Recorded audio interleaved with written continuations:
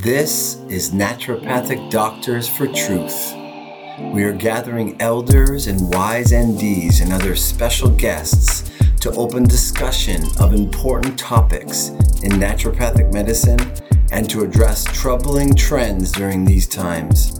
We don't need to all agree on what the truth is, but we all agree that we need to be free to express our views, whatever those may be.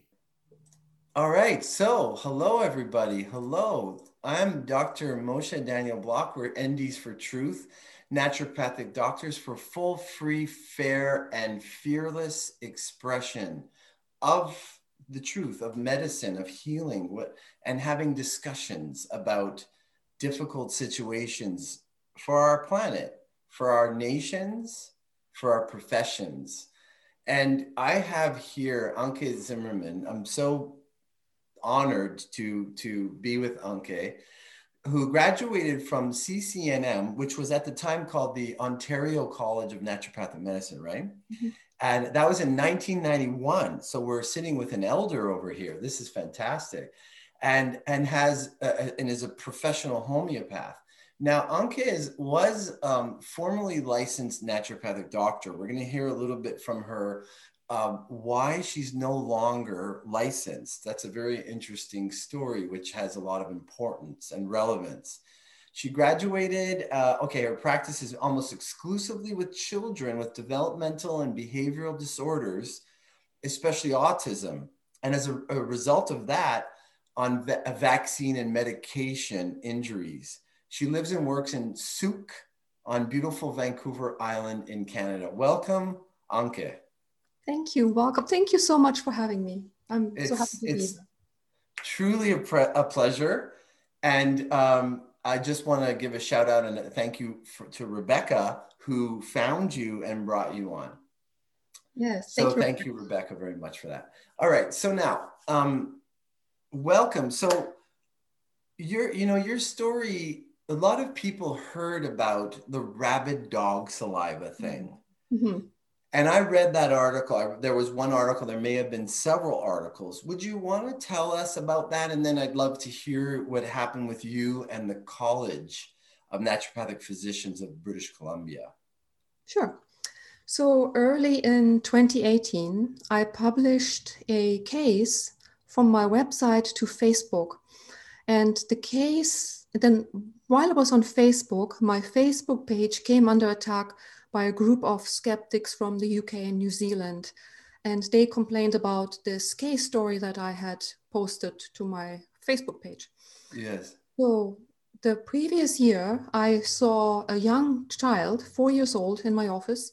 He was brought in because of insomnia, fear of the dark, fear of werewolves, and he was hiding under tables and growling, as well as being aggressive with his peers.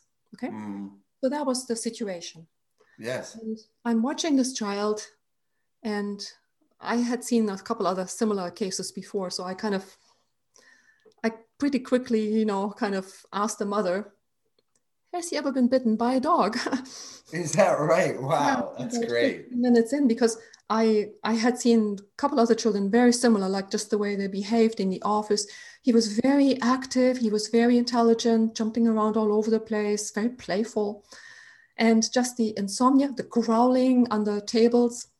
So I asked, first of all, he was 4 years old. How long has he been like this? Was he always like this? She said, no, he was great the first couple of years, no problems. I said, okay, has he ever been bitten by a dog? Yeah. For a moment, she's like, now that you mention it, yeah, actually, 2 years ago, we were on a beach somewhere and he had a muffin in his hand and this dog came and grabbed it. Yes. He bit him. Oh, wow. Okay, here we go. I said, did the dog break his skin? And the mother said, yes. And I said, okay, this may sound a little strange, but there's this remedy in homeopathy, which we sometimes use for these situations. And I explained it to her. And that took more or less the rest of the appointment. I took a little more background history, pregnancy, medical history, and so on. And then I gave her some of this remedy to give to him, and asked her to come back the next week so I can quiz her a little more on more background. Yes. She comes back the next week and the child's already much better, actually. She said, I don't know what you gave him, but he's so much better. He's not afraid of the werewolves anymore. Like before, he was closing the curtains real tight and he was saying, Mama, there are werewolves out there. And he just didn't. And he was less agitated, okay? And then she told me, I know you told me what this remedy was about, and I forgot to tell you, he keeps pretending that he's a dog. Mm-hmm. In fact, he always wants me to call him my little puppy dog. And Funny. he never kisses me. He'll only come and lick me like a puppy. And I have to throw sticks and balls for him, and he retrieves them and scampers around on all fours. That's so interesting, right? So he Yeah. is full on state, right? Like, you know about this. That's Yes. the remedy.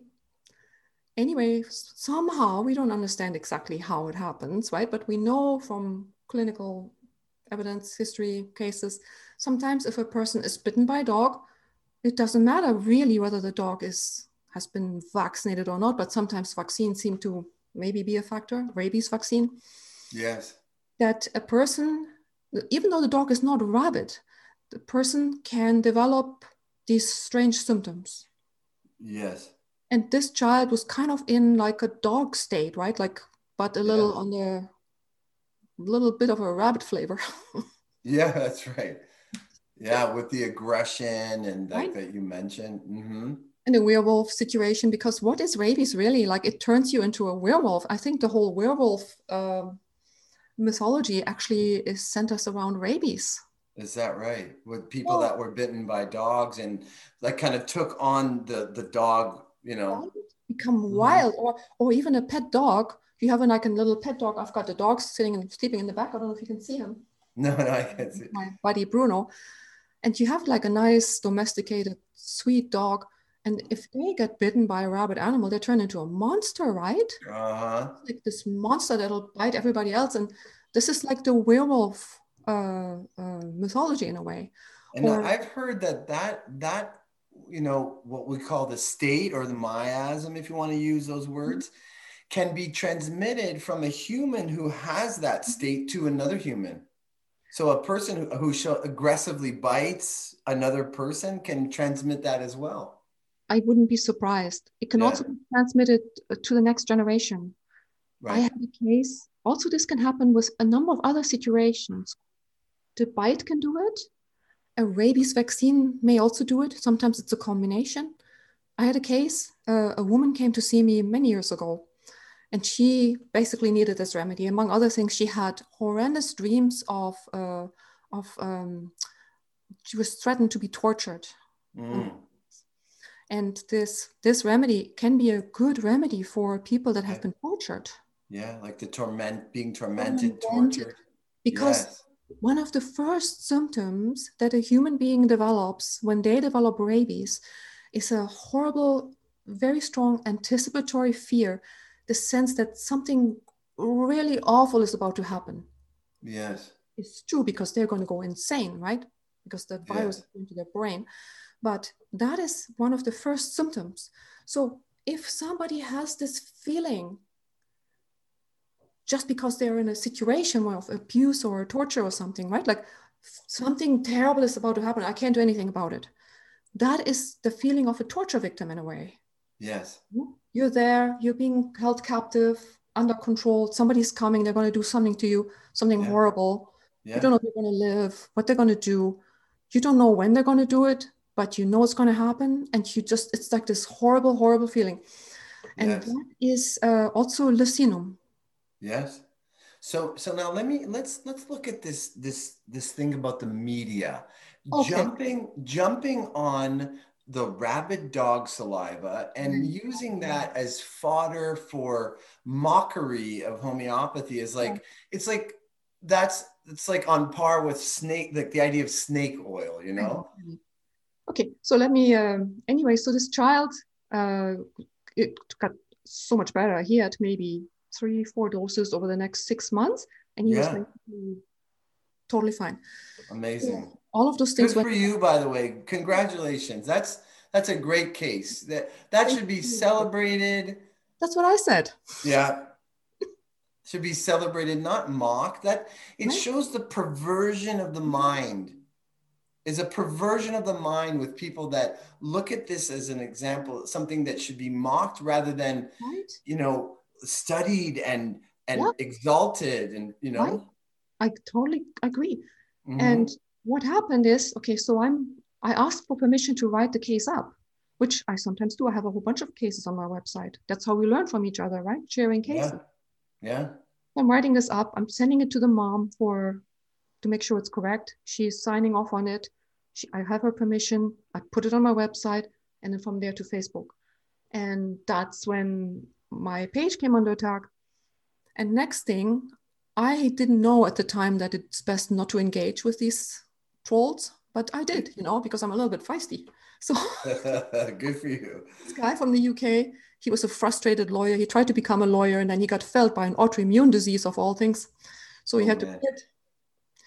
I looked him up, afterwards. So anyway, he starts trying to cross-examine me on Facebook. It's like, did you or did you not give a known human pathogen to a child? And I'm like, whoa, who are you, the Inquisition? Is this court? Am I in court? I thought we were done with that in the Middle Ages. And he's like getting so mad at me, So he starts to threaten me. He tells me he's going to call the police on me and he wants them to taser me. And then he threatened, and I'm like, be my guest, Anyway, and then he threatened to call the authorities. So he did. He or somebody else in this group called, among other things, the media and our provincial health officer here in BC, Dr. Bonnie Henry. And Bonnie Henry went on public record claiming you could get rabies from a homeopathic remedy. Oh. And then all hell broke loose. Yeah. That's a very good example of somebody who is in a place of authority. Yes. Who is the expert, who has absolutely no idea what they're talking about and is completely unscientific. Yeah. But they're heralded as the expert. Because I was reading an article, the article that was written, and it says, experts say, they're quoting the experts. For example, we'll get into that after, but I'll touch on it right now, is that, you can't develop autism from a vaccination. That's what experts say. Sure. So this whole thing about experts, I mean, if we look at what's been happening with COVID, the experts are completely inept. And anyway, yeah, okay, fantastic. So again, congratulations, amazing case. You have these people on your back. Even who was Dr. Bonnie Henry? She was the health minister? The provincial health officer here in British Columbia. She's the top health person. She's the one that's on television every night now talking about coronavirus. Oh, yeah, right. Like Dr. Tam for Canada, and I don't know who you have in Quebec. It's, yeah. They're all the same anyway.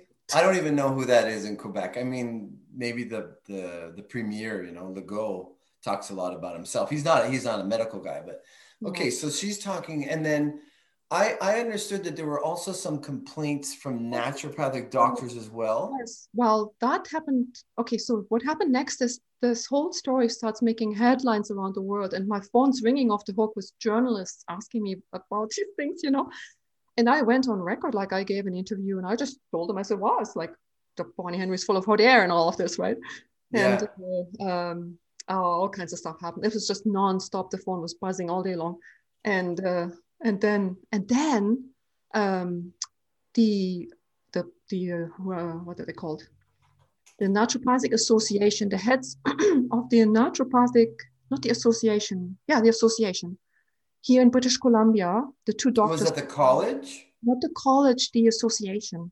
Oh, the association of doctors.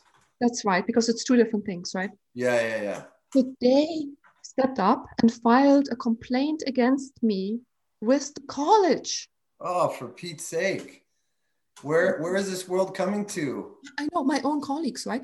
And It's not like you went out and, I don't know, you scraped some rabid saliva off of a dog and you gave that to the kid. You gave a potentized homeopathic remedy and you actually helped the child. You had a good case. I did, yeah. The I parents was mean, where's the sense in that? So do you know, I mean, you don't need to mention any names, but do you know who the people were that were responsible in the association? absolutely Eric Chan and Janine, what's her name? It's on my screen. It's been a while. I don't have better things to do than dwell on this. Yeah. Here it is. It'll come to me in a minute. No problem. You know, the names are not important, but I'm curious as to what problem, like what was their problem? Their naturopathic doctors, what problem did they express toward you and toward the situation about this? Forget this. They refused to tell me what the complaint was about. Mm. So they filed a complaint with the college claiming professional misconduct, among other things, which is pretty serious stuff. But they refused to tell me what it was and they refused to share the complaint with me. That's ridiculous. That's so cowardly Oh, it is, totally. And conniving. It's very low level behavior. Yes, You know, very low on the food chain. Yeah. Yeah, low on the food chain to accuse somebody of a pretty serious, you know, it's a pretty serious accusation, but not even allow them the chance to know what that might be. No. So the phone was ringing. The journalists were calling and saying, "Hey, you know, your association has been filed a complaint against you with the college." And I'm like, "Huh? What can you say about it?" I said, "I have no idea." And then, of course, I called the association and they said, "We're not going to tell you. The college is going to deal with it." And then a month later, there was the annual general meeting of the association and so on. And I went there and I confronted Janine. It's going to come to me. Anyway, gently. She was there. I was with a friend and we confronted her about what happened. I said, "Can you tell me what's in the letter? You know, you filed a complaint letter and you're not telling me what it was about." "Oh, you know, just look up the bylaws for the naturopathic college. Look up the bylaws." I'm like, "That's not helping me." And then she started complaining. She said, "You know, 6 years of work down the drain, thousands of hours. We're so upset. And you claimed the associate, like I wasn't a member of the association. They tried to throw me under the bus because I wasn't a member." He said, "You said the association wasn't giving much value. My feelings are hurt." And it's a good thing my colleague was there. I would have strangled this woman. My gosh. She's staying. So what is she meaning, Anke? She's saying 6 years of work down the drain to try to bolster the image of naturopathic medicine. Is that what she's saying? I don't really know. I would assume that, because for me, the Achilles heel, which is really dragging naturopathic medicine down, is this very fragile ego of needing to perfect the image so that it's acceptable to mainstream medicine and mainstream science. And I'm putting that in quotation marks for a reason. And that is the beginning and the end of the downfall of naturopathic medicine. And it's also at play in your situation, where instead of your colleagues rallying to your cause, of standing up and saying, "Hey, it's scientifically demonstrable. It's demonstrable. We can demonstrate that when there's a substance that affects a human being, then the similar substance, when the state is affected, can cure that state, can at least relieve the symptoms and heal the state." Yeah. This is science, you know that. Yes, I agree. It's totally science. Of course, I was maybe a little provocative by, instead of just calling the remedy lucinum, actually explaining what it was made from, but still. Right. I was exactly like, I was going to ask you if you could do that all again, would you perhaps just call it lycinum and not put the rabid dog saliva thing, just because you know that how people are, their minds are very small in this topic. They can't handle that. It's like if you had an amazing case of arsenicum, well, maybe you might put metal album instead of arsenicum, just to keep those people pacified a little bit. Yes, Yeah. maybe not. I think there's a reason for why things happen the way they happen. And if I had to do it all over Sure. again, I probably wouldn't change it, to be honest. But yes, it did occur to me. Maybe I could have not, but I didn't do anything wrong. Like I just put it on Facebook. It's my Yeah, own. well, look, in the history of the case, this is verifiable. There was a child whose skin was broken by a dog. The saliva affected the child, and you can see that in the central nervous system being affected in its emotional field. Mhm. So I think that that's fair, and I respect you for putting it and standing by that. That's fine. It's educating the public, Well, I that this thought of exists. looking at it, it's like maybe somebody else will be helped through this. And in fact, I was contacted. So after all this happened, all hell broke loose. I got hundreds and hundreds of emails and Facebook messages, telephone calls. Many of them were quite threatening and scary and Mm, deranged, and they were almost all from men. And then the other mhm. half was very supportive. And from all over the world, I received men and women supportive emails and calls and all that. I was offered free vacations. I was offered help with any legal costs. I was getting Did lots you and take lots of. them up? No, because what happened is just before all this happened, I had bought a house in Zug. At the time, I was living in Victoria, and when this all was breaking, I was right about to move, and I was busy packing and moving, and I moved into a fixer-upper in Zug, which is Yes. an hour out of Victoria, and like it's the boonies basically, Uh-huh. which was just as well because I was kind of hiding there for a while. I mean, people were threatening to, I should be bludgeoned and have a baseball bat to my head and things like that. Yeah, Oh, for Pete's sake. yeah, that was nice. It's a bit scary, but Yeah, that's scary. I was preoccupied because I was I was moving. I was selling one place, buying another, moving. So that kind of kept me pretty busy also. And I didn't have money because I just spent all my money on this house to fight anything with lawyers. So anyway, so all this happens, all the media and all of that. And then the college, oh yeah, so several complaints were filed, including by Janine and this guy Eric from the BCNA. Mm-hmm. And then another naturopath filed a complaint, the guy from, I think, Seattle, Leslie Witherspoon or something. He doesn't do any homeopathy. He helps people with gender transition. He's like hardcore into hormone therapy. He filed a complaint claiming that I did do this and that wrong. I should have tested the child for lead. I should have had him assessed by a psychiatrist. I should have done a whole bunch of other stuff. And it's a naturopathic Naturopathic doctor? doctor, yeah. Mm-hmm. I don't know what happened, but I feel like I woke up and I'm living in a world that I don't know how it changed so fast. Like I graduated 20 years ago, you 29 years ago. 20 years ago, naturopathic doctors didn't believe in vaccination. That's only 20 years ago. And maybe a small hand, secretly in the back of their mind thought vaccinations were a good idea. But now there's a lot of people who, as naturopathic doctors, have so far strayed from our core principles, and for all intents and purposes, are completely allopathic. And just none of our principles being employed by these people.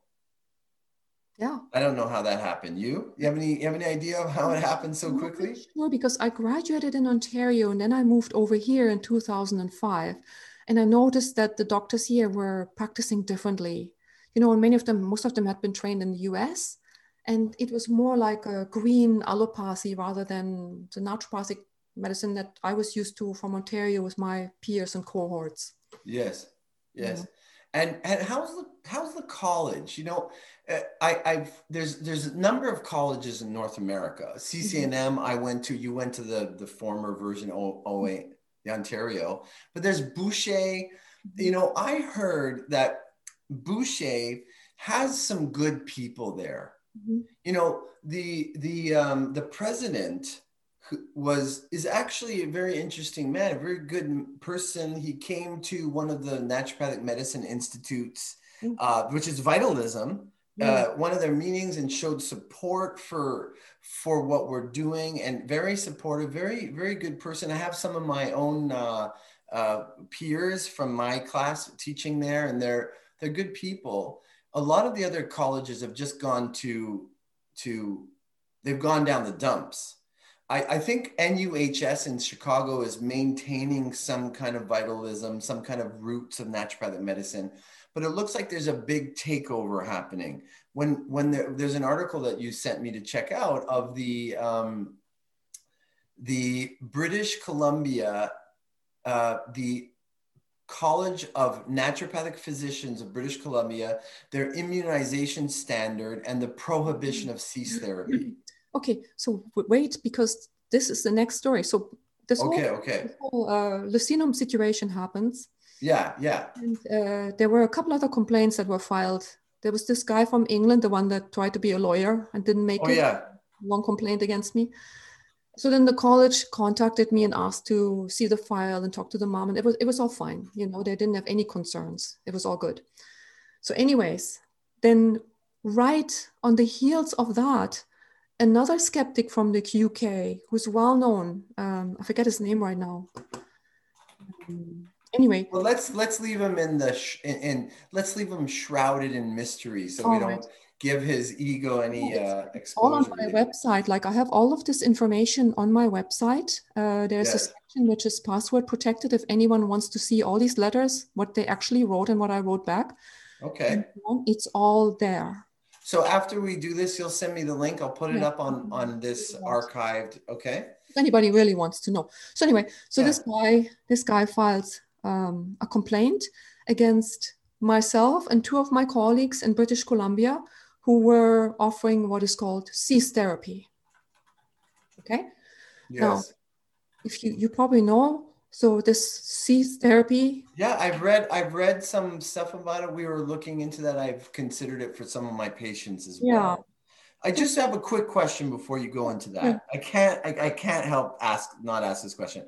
How is it that somebody from the UK can file a complaint against someone from Canada? Wait. One letter. You should have read the letter. It made no sense. The guy's out of his mind. And that's taken seriously instead of dismissed, saying, thank you for your concern, but we're okay over here, thank you. Exactly. So he made all sorts of accusations. He basically claimed, among other things, that cease therapy was child abuse. Right. Yeah. Yeah, we're the ones hurting the children. Of course we are. Yes. It's so deranged. Again, it's this reversal of critical thinking, of scientific language, of understanding of reality. It's a total reversal. It exactly is like an alternate reality. Yes. So he had this long rambling complaint, and he hung up his whole complaint on one case story in Tino Smith's book on cease therapy, where a child had been under his care and he developed diarrhea as a detox reaction. Tino Smith was unavailable for 10 days because he was out of country or something. So the mother ends up taking the child to a regular doctor. The doctor gave anti-diarrhea medicine and the child's diarrhea stopped, but all the autism symptoms came back. Yeah, right. And amazing, right? And he used this case to say that cease therapy is child abuse and medical neglect, and that children deserve to have medical treatment, including... Yeah, there's no basis there. Anybody who just learns about the medicine for a couple of hours can see there's no basis in that. No, nothing. So most of the complaint was around this particular, he cherry-picked this, and of course, the child actually got better. Of course, that didn't matter. The child had a detox reaction, the autism symptoms are better, he's got some diarrhea, But then everything... that's a miracle. If you look at how autism is handled in conventional medicine, they don't have anything for autistic children. No, basically they say, it's genetic. Save your money. They'll be in a home by the time they're 16 years old. Good luck. Yeah. Yeah, absolutely. Okay. So that happened. And now it's interesting because on the British Columbia website, right? The College of naturopathic physicians of British Columbia, Mhm. it's forbidden to practice cease therapy now as a naturopathic That's doctor. right. So within 5 days, this guy, he asked for a reply within 5 days. The college capitulated, and without any consultation with any of us, without researching cease therapy, they should have at least talked to me because I was the most vocal about it and the most experienced of the three of us. One of the others was one of my friends. I infected her. The third one I didn't know. Okay. There was no communication, nothing. They basically just said, we're going to shut this whole thing down. You can't practice cease. You can't advertise cease. You can't talk about vaccines and autism.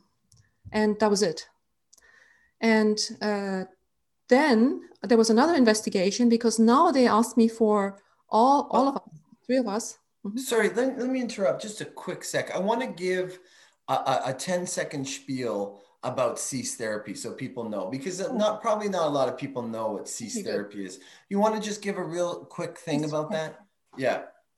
Tina Smits was a Dutch medical doctor and homeopath who had a long history of interest in autism in children with developmental disorders. Yes. And at some point, he figured out that he could give them homeopathic remedies made from vaccines and medications and so on. And he wasn't the only one. There were a couple other ones, and they were all like friends, okay, like Ton Janssen, and he was one of them too.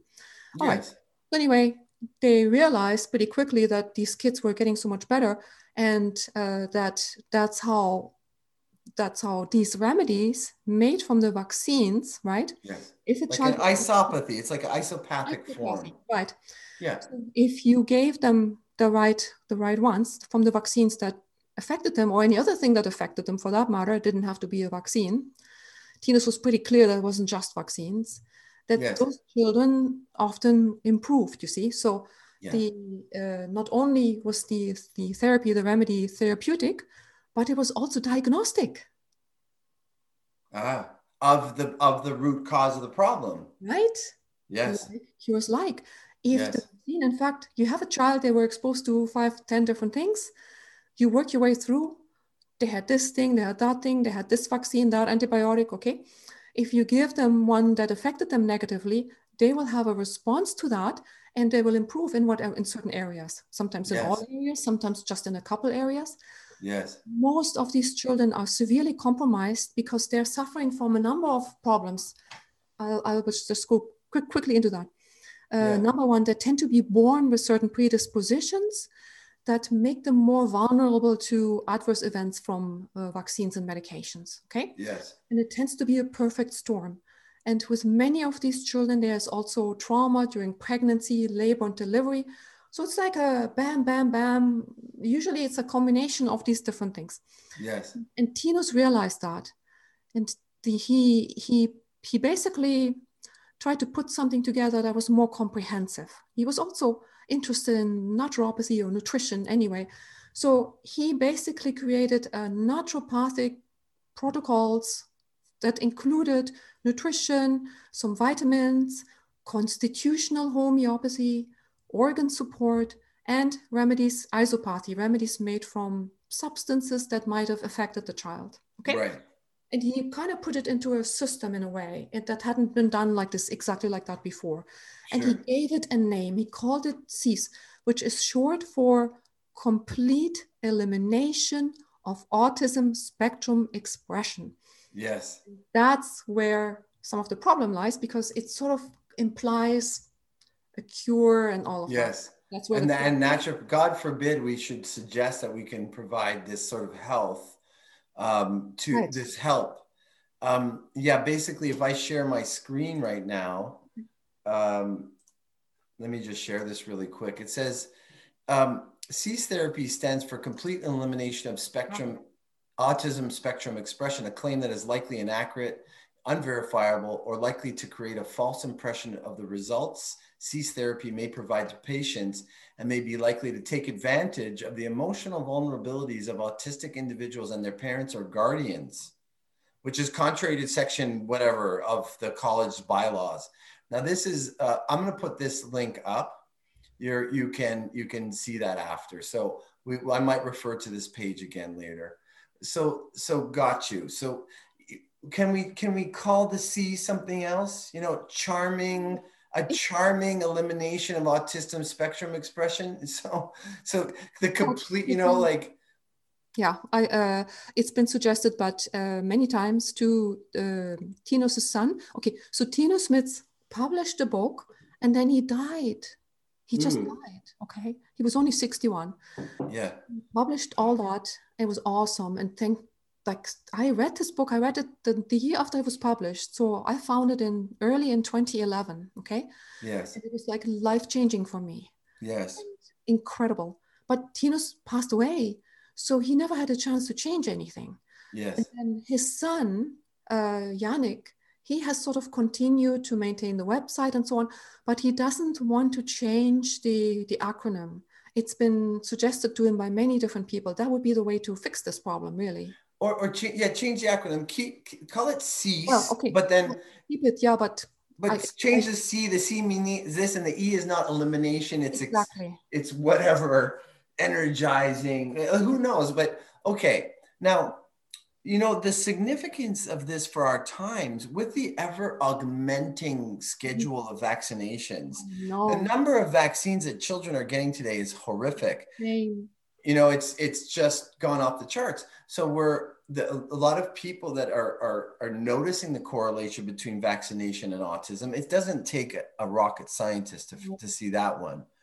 Are seeing an augmentation, and there's a projection that in the future, some between 1 to 4 and 1 to every second child might develop some form of autism from this vaccination schedule. Yeah. So it makes C all the more relevant. No, I know. And there's nobody teaching. So anyway, this might be of interest to the listeners. I'm putting together a program to teach colleagues this system. There's nobody teaching in the US or Canada at this point. And I'm not sure if anyone is really teaching in Europe. There might be one guy in Sweden. Yeah. I think that's it. And this whole controversy around the acronym and so on. But I'm actually putting together a program with another colleague. She's going to help me.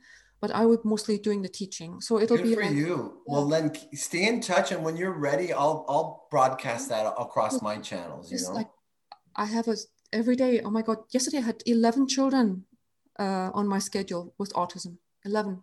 And how many of those are would you, in your opinion? All of them. All of them are vaccine injured? No, it's very interesting. It's not just the vaccines, okay? Again, we cannot, you see, the problem is we cannot claim vaccines cause autism. It's not true. You cannot say it. It's like saying smoking causes lung cancer. We can't say it.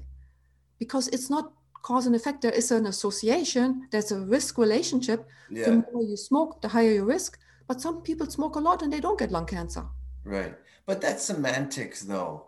That's just obfuscation with semantics, too. I mean, it's like, you know, it's like when somebody says it's not the fall. It's not the fall that killed them. It's the ground. You know what I mean? Like, oh, okay. Oh, I know. But anyways, it might be helpful to not say vaccines cause autism, because you can't really say it. Otherwise, all children would have autism. They don't, right? Well, right. I agree with that. But with anything, like, you could say that a certain pathogen causes a certain syndrome, a certain disease, but not everybody that's exposed to the pathogen is going to develop the syndrome. That's very true, because again, you have to have a certain predisposition, and that's what I'm seeing all the time. Yes. See a certain predisposition, you can actually see it in young children. You can look at the shape of the head. If I saw 100 baby photos of, you know, child being 1 or 2 months old, I could pick out the ones that will have adverse reactions from vaccines. And what percentage would you estimate that is at about? It's not really sure. And also, of course, it's not just autism, you know, like the more serious neurological situations, it's definitely becoming more common, right? We're about at 1 in 35 or so now. And there's autoimmune diseases that can result? That's just it. So what we haven't seen an explosion of immunological and neurological kinds of disorders in children and adults over the last 20 or so years. In fact, today on Children's Health Defense, they published the launching of a lawsuit. It was just filed. I'm not sure exactly who filed it. I was just reviewing it earlier. And it is actually showing that adults who are vaccinated had 1,000 something percent increased risk of any of those conditions, and children like was even more. So it's 1,000% increase in these conditions if you've been vaccinated versus Right. if you haven't been vaccinated. Oh, right. We have enough data now to show, even though the governments refuse to do these comparative studies of vaccinated versus unvaccinated, there are enough other little studies to show that if people are vaccinated, that they have these kinds of situations. And in the US, we have 54% of children with a chronic disease now. Chronic disease, allergies, asthma, epilepsy, autism, speech disorders, ADHD, Yeah. type 1 diabetes, juvenile rheumatoid arthritis, all of that. Right. All colitis, oh, it's a nightmare. And that's not all because of vaccination. We know that there's diet, there's the EMFs from cell phone towers and cell phones and Wi-Fi, and there's a big gestalt of issue going on there. It's a bunch of other stuff too. And it's ultrasounds, it's antibiotics, it's all those meds. But what the medical system is doing, the modern child, okay, is exposed to many, many different medical interventions from the time they're conceived practically. Yeah. Now they're already vaccinating the mothers. A lot of women take antibiotics during pregnancy because of bladder infection or strep B. Then ultrasounds. Oh my God, they also contribute. And I've seen it because we have a remedy made from ultrasound. Yeah.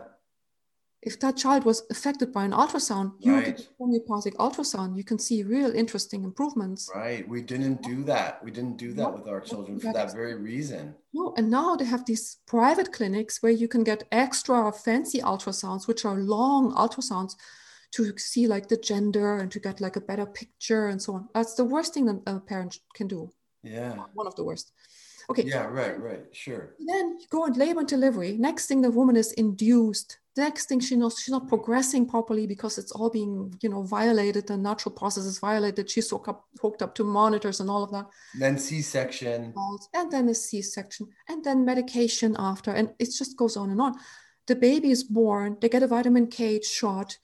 In the US, they get hepatitis B shot right from on day one. Yeah. And it goes from there, 2 months old, they get a whole battery of vaccines. 4 months old, the same. Well, a lot of women are not breastfeeding for different issues. I don't know how this happened, but a lot of women, I don't know what percentage, but a lot of women find it disgusting to breastfeed their children. Like that's the most natural thing in the world. It's the most natural and the most amazing thing to bond with your child and to nourish their body. Milk is like mother's milk is so nutritious. It's the most healthy thing that a child can be doing. And they're discouraged. Doctors are encouraging formula because it's more nutritious. Like it's just total insanity. It really is, and then you have these injured children. Like I have stacks every day. I have a stack like this. These are all autism cases every single day from all over the world. The good news about me giving up my license, to get back to that for a moment. Okay. Yeah, thank you. What happened? So the college then called me in. Well, they wanted all my files of children I had done cease therapy with. I sent them a few because I argued with them. I said, well, what's your definition of cease therapy? What it is. It's a naturopathic protocol. Make me want your files.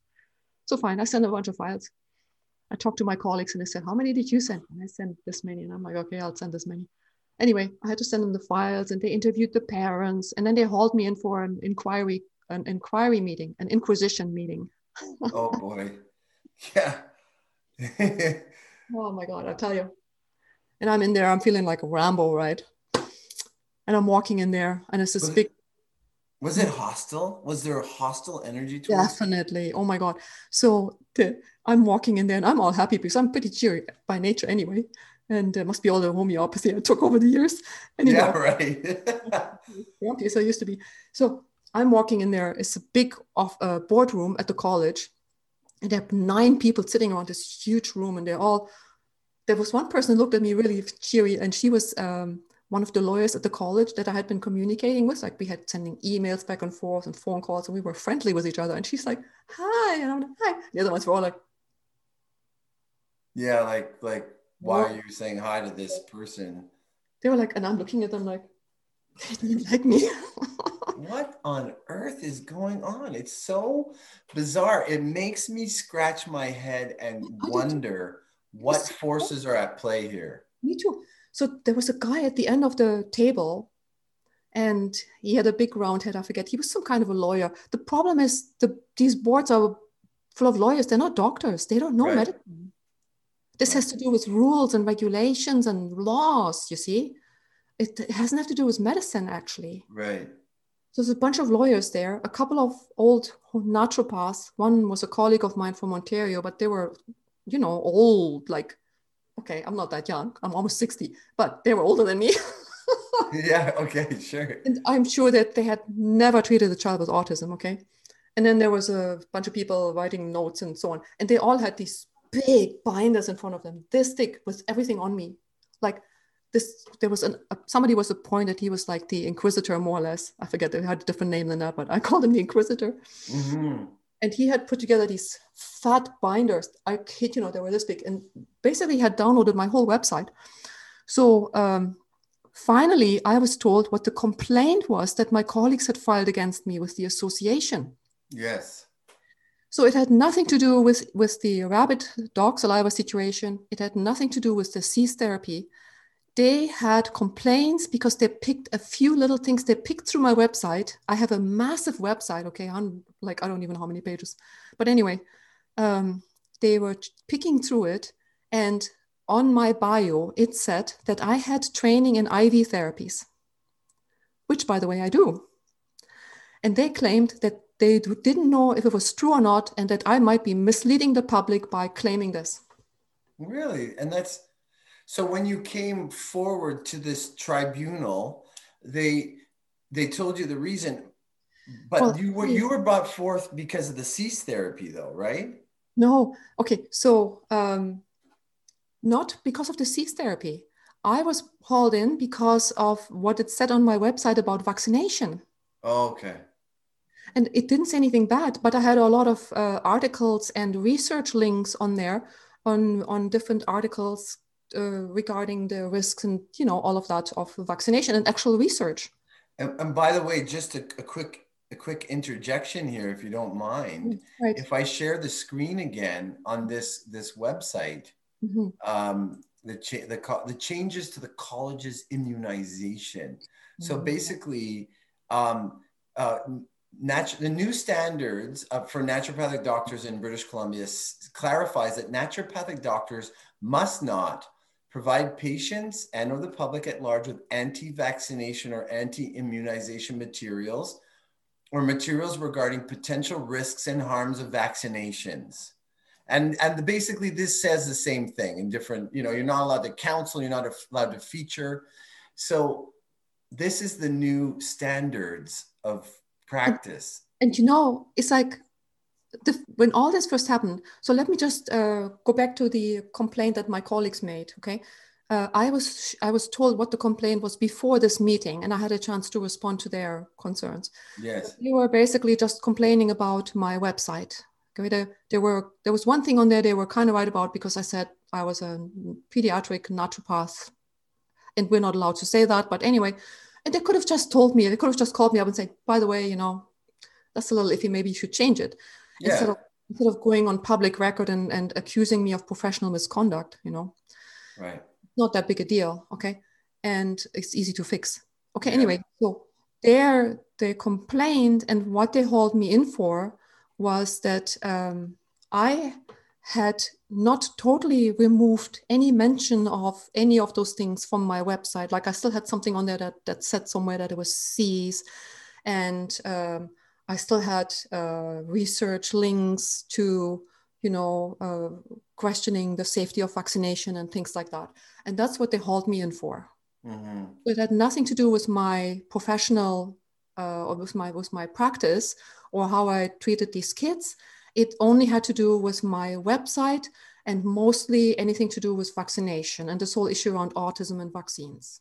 Okay, so let's look at this for a moment. Yeah. You're brought before this board, Mhm. and there's a couple of naturopaths. They're all lawyers. They're all really worried about the reputation of naturopaths and naturopaths making any claims that's going to upset the people in the conventional places, the big pharma, Bill Gates will get very offended if you are making any claims against vaccination. So naturopathic doctors, again, the profession, instead of saying, this is what we do, this is what we believe, this is our creed and our philosophy, they're afraid. They're practicing out of fear and living out of fear and forming the medicine based on fear. And you were the victim. I don't think you're a victim. You don't seem like a victim. You probably don't take that on, but you were abused by this fear. That's true. Yeah. So I was basically thrown under the bus and made an example of, and to scare all the other doctors from saying anything and doing any of this. Yeah. Well, I'm sorry you had to go through that, but I do very much appreciate you sharing this story with us, just to show other people like what's going on and how sad the situation is, that the authorities, authorities are supposed to represent the best part of the stuff, like they're supposed to be the most officially in favor of and in support of a medicine, not the opposite, where they're actually taking down people who are doing the most important work, because vaccinations are a very big problem in our society. And I don't necessarily want to imply, I mean, if I was king of the world, I would take them out entirely, but at least give people the choice to be educated properly about vaccination and the risks. They can make their own informed decisions. So if we're going to be sovereign people, allowed to choose our medicine, well, people can choose vaccines if they want, but give them the proper education around it, right? Yes, we're not allowed to do that because you cannot. So anyway, then I started taking this course that the naturopathic doctors see. Now we can, of course, now prescribe medications as well, right? In British Columbia. Yeah, pharmaceuticals. Yeah, and I didn't take the upgrading, but we can also give vaccines.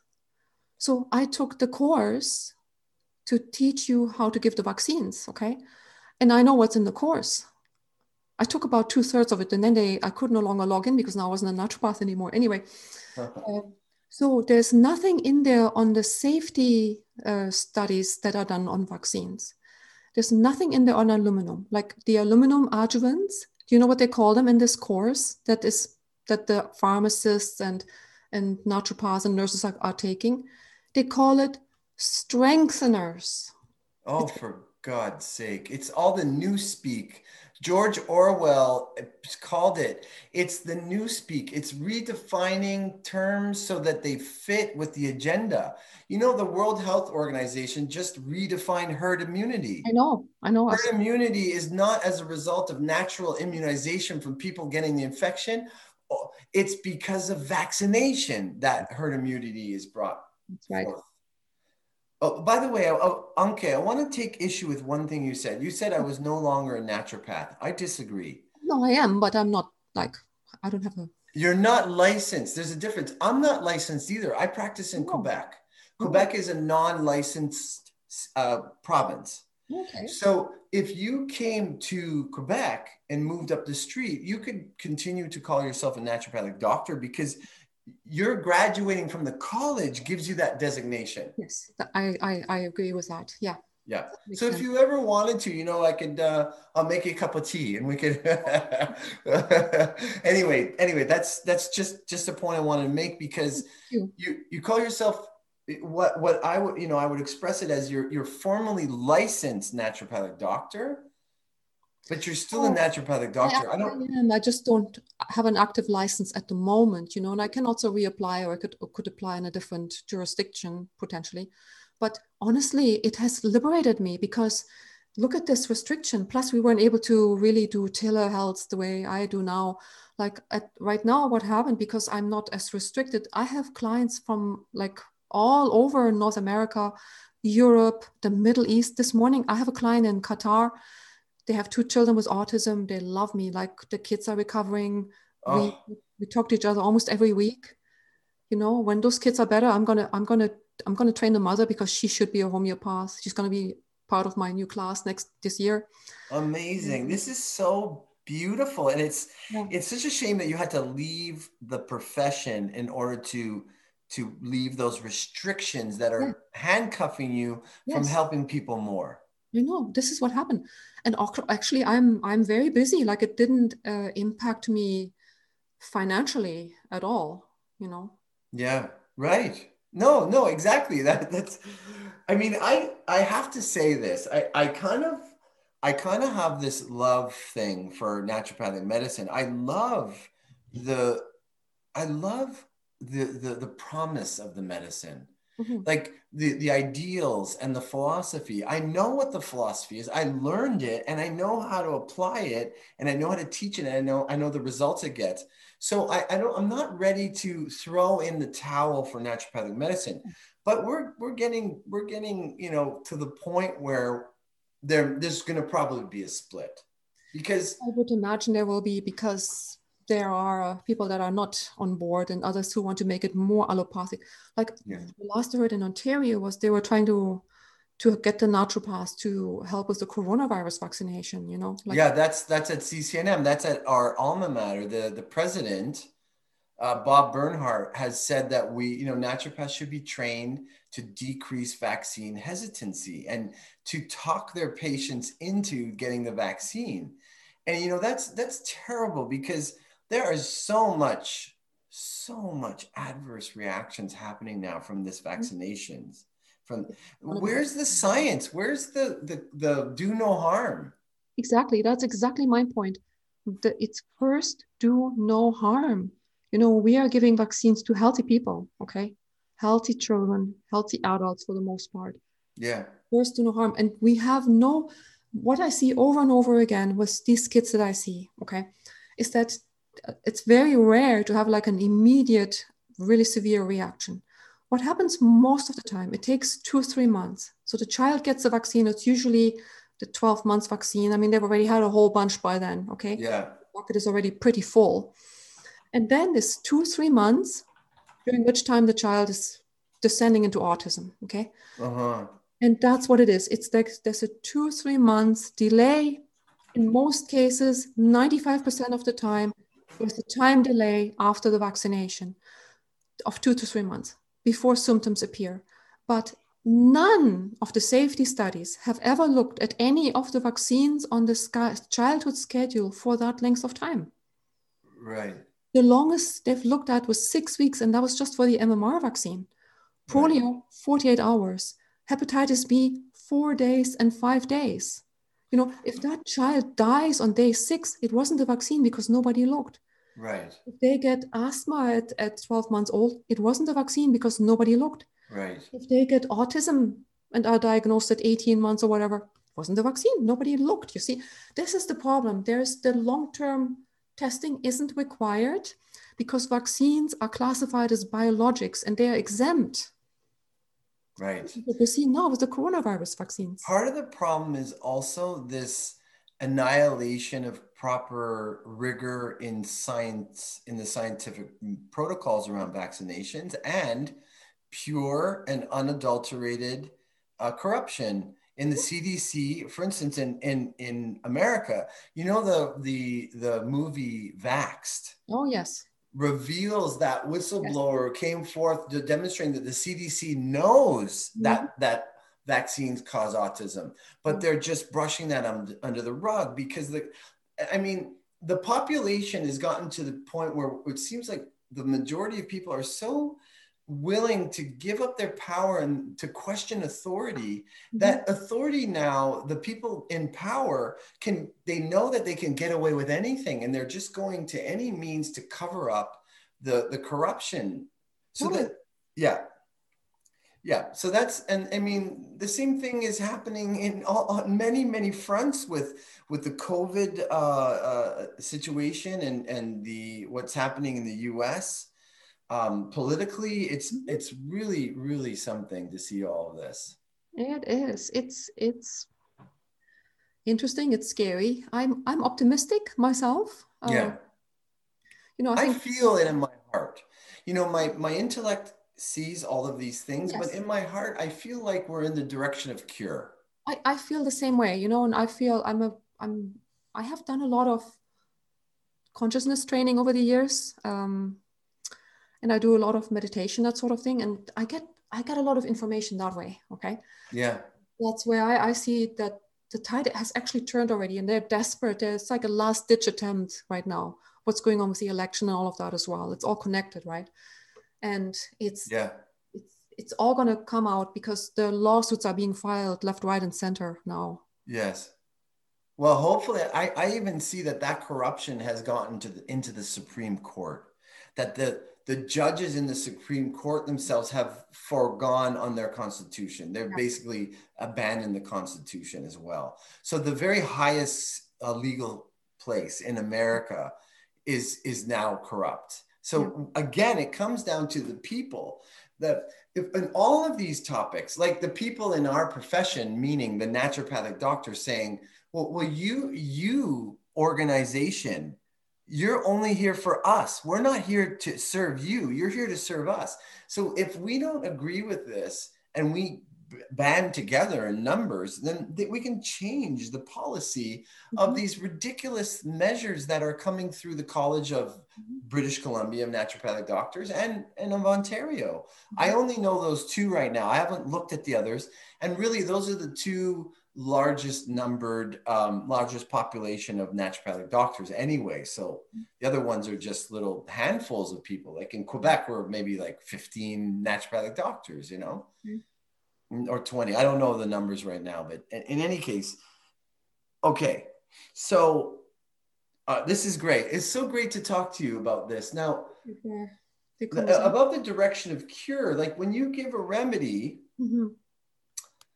sometimes the symptoms go away right away, and it's butterflies and rainbows, and the person feels better and they're cured. But sometimes it's a messy battle of struggles, and the person is up and down, and it's coming out, and then they suppress it and it comes out. And then what's happening in humanity right now is that a lot of the darkness is we're in the throes of cure, you know. I like that. That makes sense. That makes sense to me. Good. Yeah, that's good.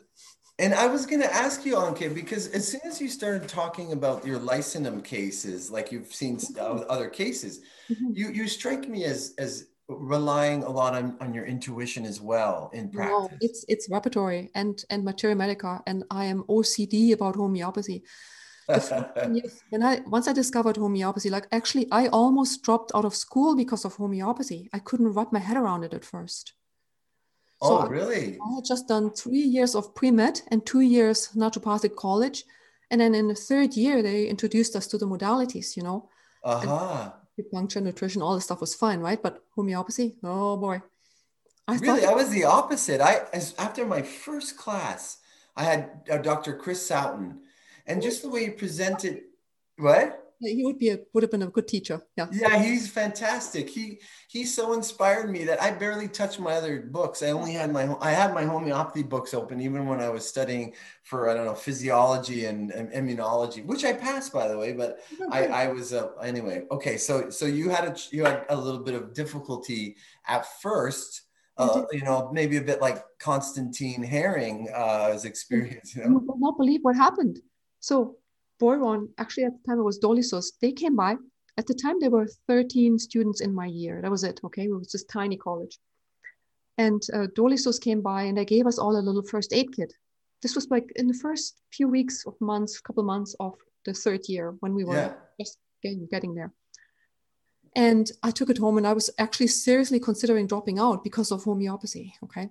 Wow, yeah. So I went home, I took the kit home. Like 2 or 3 nights later, I came down with a really severe case of left-sided tonsillitis. My left tonsil blew up like a golf ball. Boom. Out of nowhere in the middle of the night. I woke up and I was in agony, and there it was, you know. And I didn't Merck IR? No, Lachesis. Oh, is that right? Herring. Yeah, that's right. Left-sided. And you know, our teacher had just covered colds and flus, right? So yeah, waking up out of a daze, trying to figure out what I'm going to do now. And then I remembered him talking about left-sided sore throats, right-sided, you know, and all those things. And I'm looking it up and I'm like, I wonder if the remedy's in the first aid kit, right? And of course, by that time, I mean, it didn't, lacuses like this was a snake venom. Didn't really help my. Yeah, right. Yeah, it's fun to joke about this after you know the power and the beauty of Oh homeopathy. my God. But you know what? I was really in trouble, right? And I knew one thing. There was no snake venom in this remedy. It was just made from snake venom by ultra dilution. Okay. Yeah, that's right. Lacuses was in my first aid kit that they had just donated to us. So I'm Lovely. opening this up, put 2 pellets under my tongue, and I felt a whole lot better in about 5 minutes. Right. That's how powerful it can be in acute Isn't it? situations and Yeah, even in chronic situations. much better. Yeah, I'm after a little while, it was in the middle of the night, right? So I'm lying back down in bed and go to sleep. I went to sleep. In the morning, I woke up and I'm like, something strange happened last night. It's a little bit sore. I'm checking in the mirror and my tonsil is almost back to normal. I'm like, oh dear, homeopathy does something. I better pay attention now. Oh, wow. What a great story. I love this story. These are the kind of stories that are so inspiring for people. You know, CCNM, Mhm. I had a talk with Bob Bernhardt. I called him up. That's the president of CCNM. And I asked him about like what I had heard. I was disturbed to hear that the CCNM was made homeopathy an elective Yeah. course. They took it out of the main thing. You know, there's an intro in year one. You have like maybe a 2-hour intro or something. That's it. And he said, well, you know, I can't say if we're going to be seeing homeopathy at all in 20 years. And then I had published, I published an article in NDNR Mm. about, it's called The Day the Music Died. It's basically a Oh, critique of naturopathic medicine. okay. And so there was an editor, a hard-nosed editor, but, you know, did her job well, I have to say. She called Bob Bernhardt and he denied ever saying that. So I withdrew that from the article. My dog is just, hey, Bruno, quiet.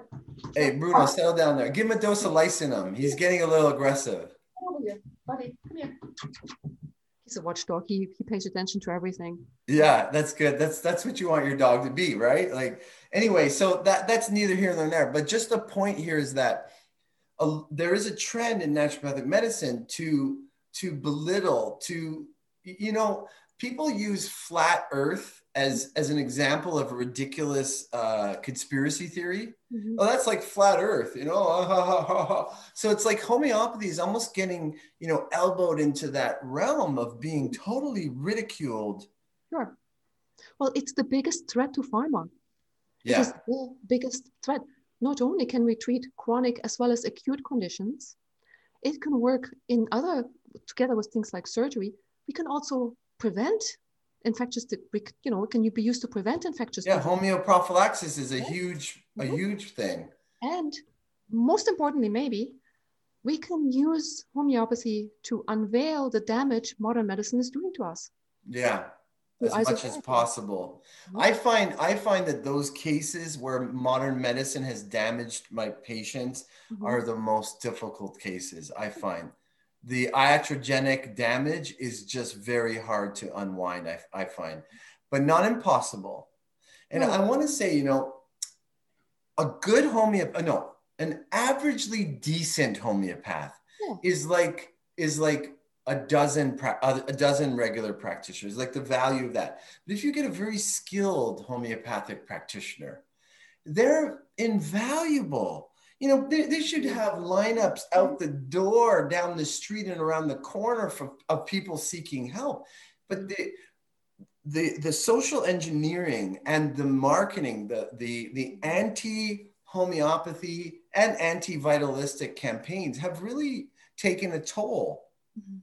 I worked with a case of a woman with myasthenia gravis, and you know, I don't always know that the remedy is going to work. Sometimes it's wait and see, right? But I had such high confidence in prescribing causticum to Okay. her. It was like a textbook. It's like she fell out of a textbook. And I had a follow up with her, and I said, you know, how's it going on causticum? She said, oh, I didn't take it. Homeopathy is a pseudoscience. I read that on the internet. That's a shame. That's a crying shame right there.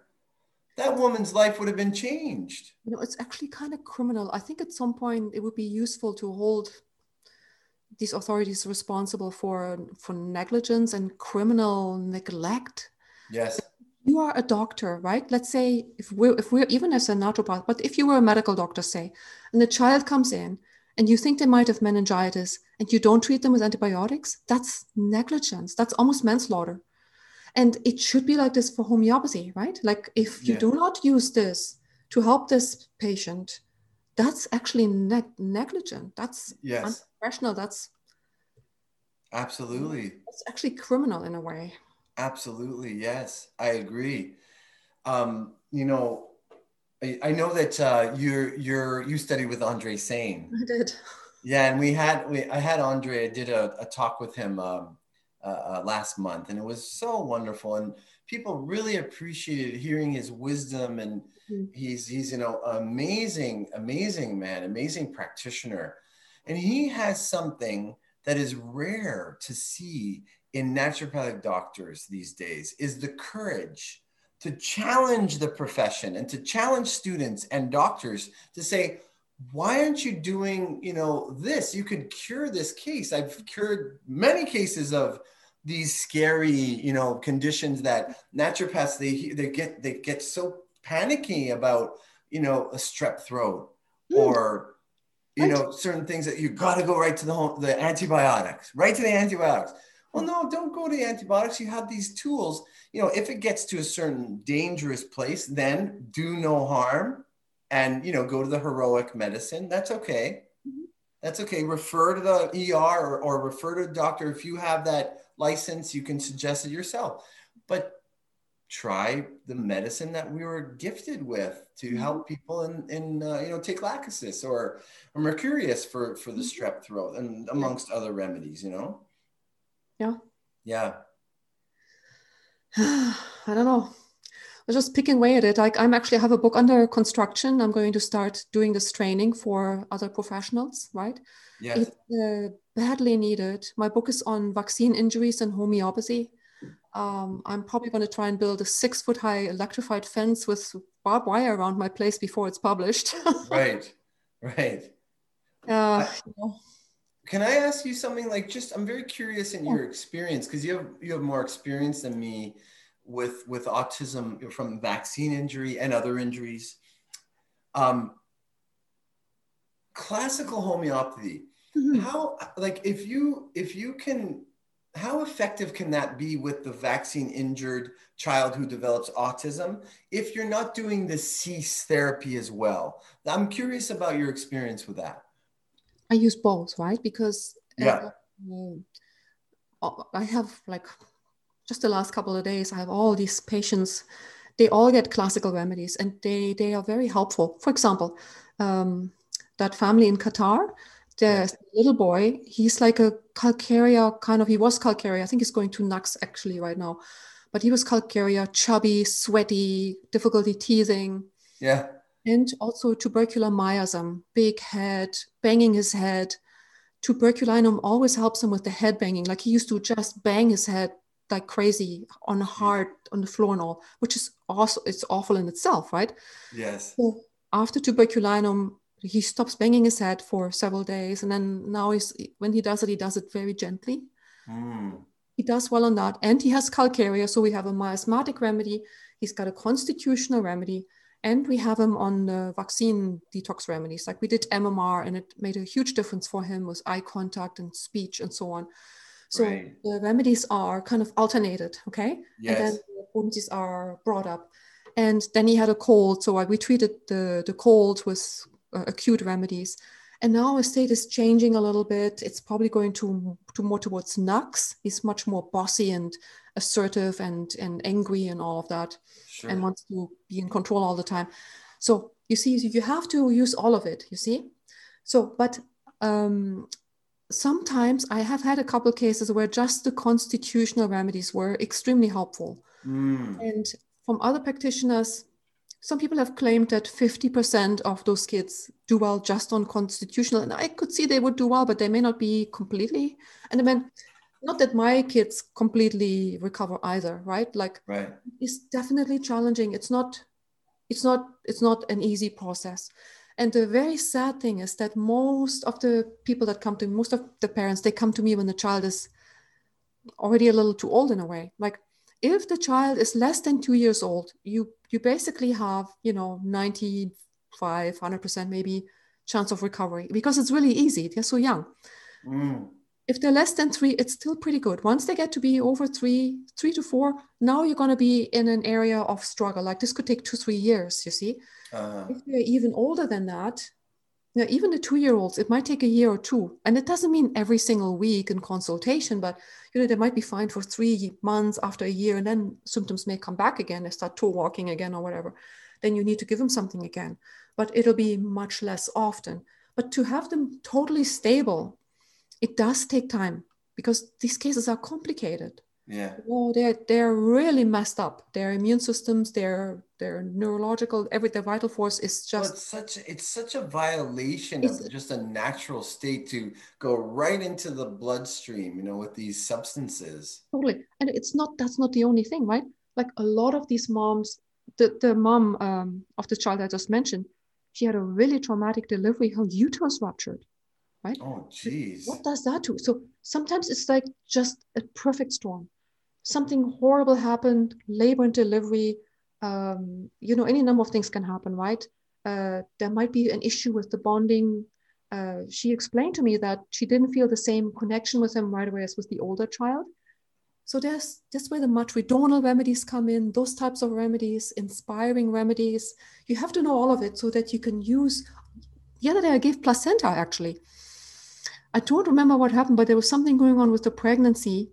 And one of my colleagues from the UK, Mike Andrews, he had sent me a paper he wrote on placenta, on his use of placenta in kids with autism. Oh, that's interesting. It is so cool. And one of the things he noticed was that they are liked to have a blanket over their head, like they were just covered up.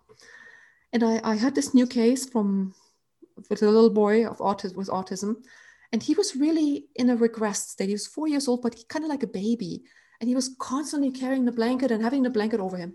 I gave placenta. I talked to the parents 2 nights ago. 1 month of placenta, 40 CH once a week. He is already so much better.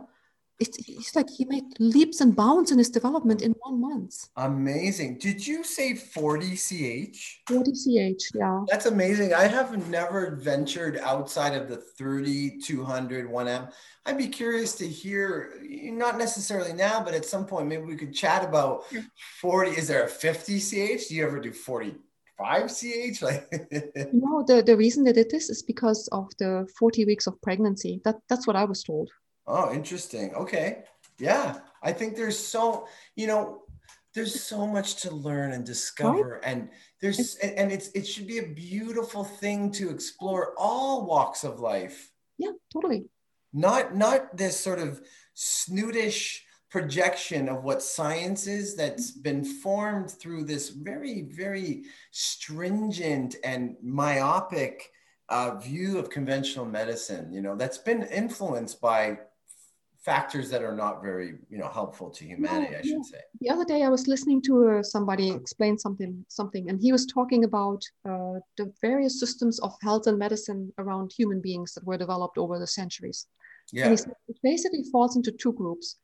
One group, really people are really sincerely trying to help others. And Mm-hmm. the other one was like, wait a minute, we can make a lot of money with this.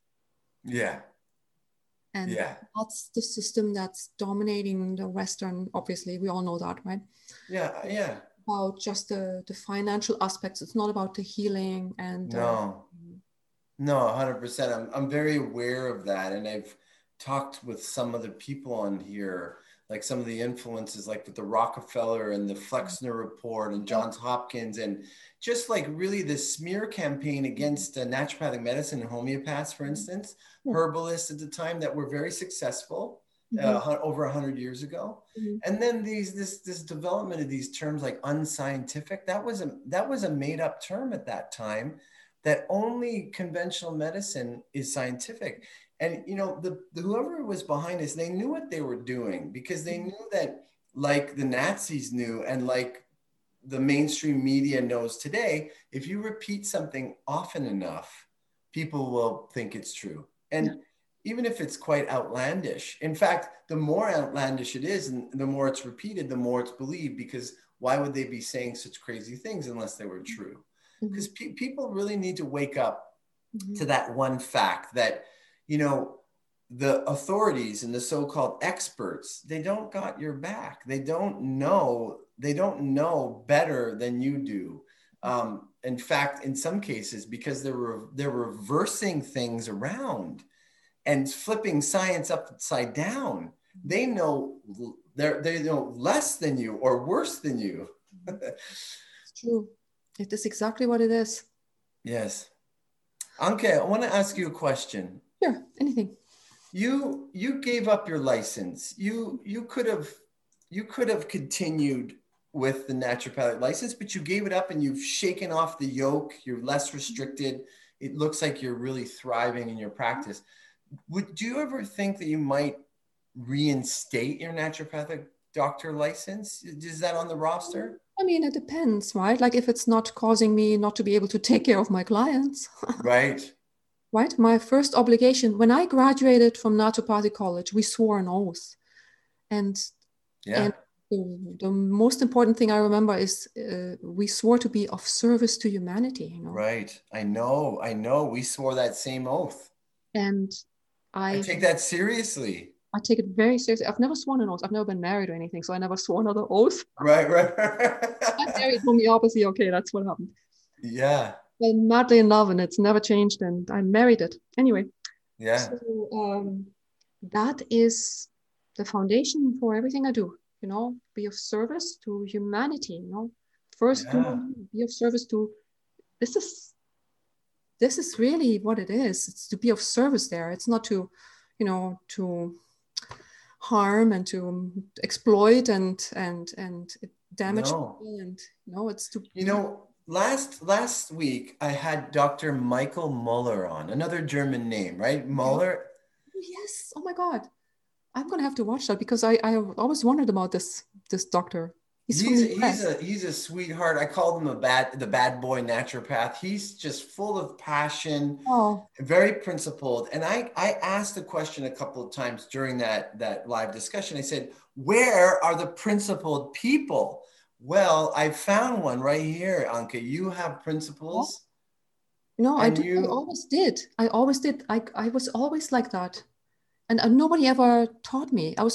I don't know, my parents aren't like that. I'm sorry to say, but no, but that's okay. You have it. No, it's so important to be principled in medicine. No, it came from somewhere else. There was always this really intense sense of conscience. Yeah, conscience. You know, like to do it right, and to be careful and systematic, and to do a good job, and you know, do your best and have integrity, you know, and be honest. Have integrity, you know, and I want to say this with compassion in my heart for the people that make choices to defend their income. A lot of naturopaths are afraid to do something because they're going to be sanctioned or they're going to be brought before a board. They're afraid about their income.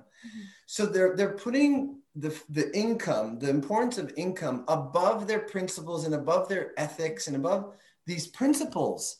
And I really feel like naturopaths have to really, and not just naturopaths, every single human being, regardless of what we do, but certainly doctors and practitioners, we need these principles and to have these ideals.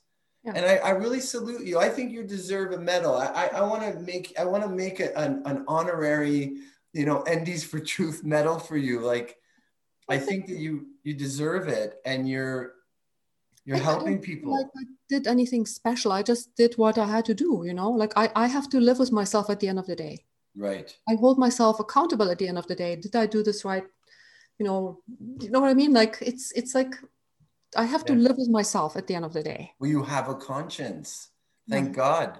I mean, I think that's so important that people listen to their conscience. And if it feels wrong to do something, or to not do something feels wrong, then you have to do something. Otherwise, we're going to get in more and more hot water and in trouble in humanity. No, we have to stand up for our principles and have them. And you know, when I handed in my license, it was basically like, I didn't really know what was going to happen, if people were going to see me just as a homeopath, if I was going to make any money. Honestly, I didn't care. I was prepared to run Airbnb out of my place here until do anything else, to do skip the dishes delivery, work in a restaurant. I didn't care. I would have done any of those things. But as it turned out, the switch to just continue practicing homeopathy has been successful, and I'm totally fine as far as that is concerned.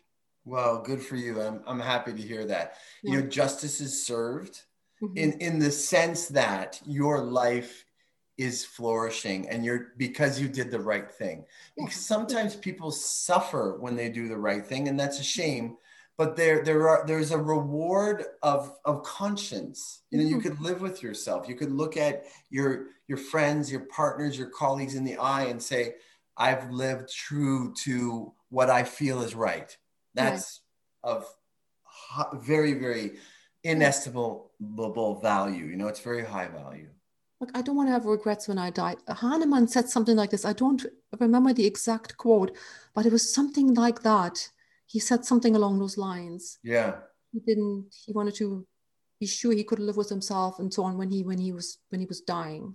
Well, maybe some of the brainiacs that are watching this, either now live or after the fact, can put a comment in underneath the video and bring that quote. I'd be curious to see. I appreciate that quote. I love stuff like that. So Anke, I feel like we might wrap up soon. I would love to offer you the opportunity, anything you left unexpressed for students that are watching, pearls of wisdom. Give us a couple of minutes of a kind of closing sentiment. Okay, well, I would say, number one, follow your heart, look inside and follow your intuition, pay attention to your conscience, and study homeopathy, because it is the most effective thing out there. And we're going to need lots of good homeopaths, especially with what's coming down the tubes now, mass vaccinations with this experimental, we need a lot of people that are going to be experts at treating vaccine injuries, actually. And homeopathy is going to be poised to do it. But really, just follow your heart and don't worry. If you do the right thing, the universe takes care of you. Thank you. I love that message. That's a beautiful message. Anke, Dankeschön. Thank you. You're welcome. Thank you. Thank you so much. This has been a truly enriching and important, a very vital NDs for Truth live discussion. And thanks so much. Perhaps we'll have you on here again if you should so desire. Again, thanks for having me. It was wonderful being here with you. Thank you so much. You're so welcome. You're so welcome. Take care, everybody. We'll see you next time. I'm going to be having a discussion with two wonderfully beautiful up-and-coming naturopathic doctors Garrick Ng and Anna Fegan. That'll be next week. Tune in next time at NDs for Truth.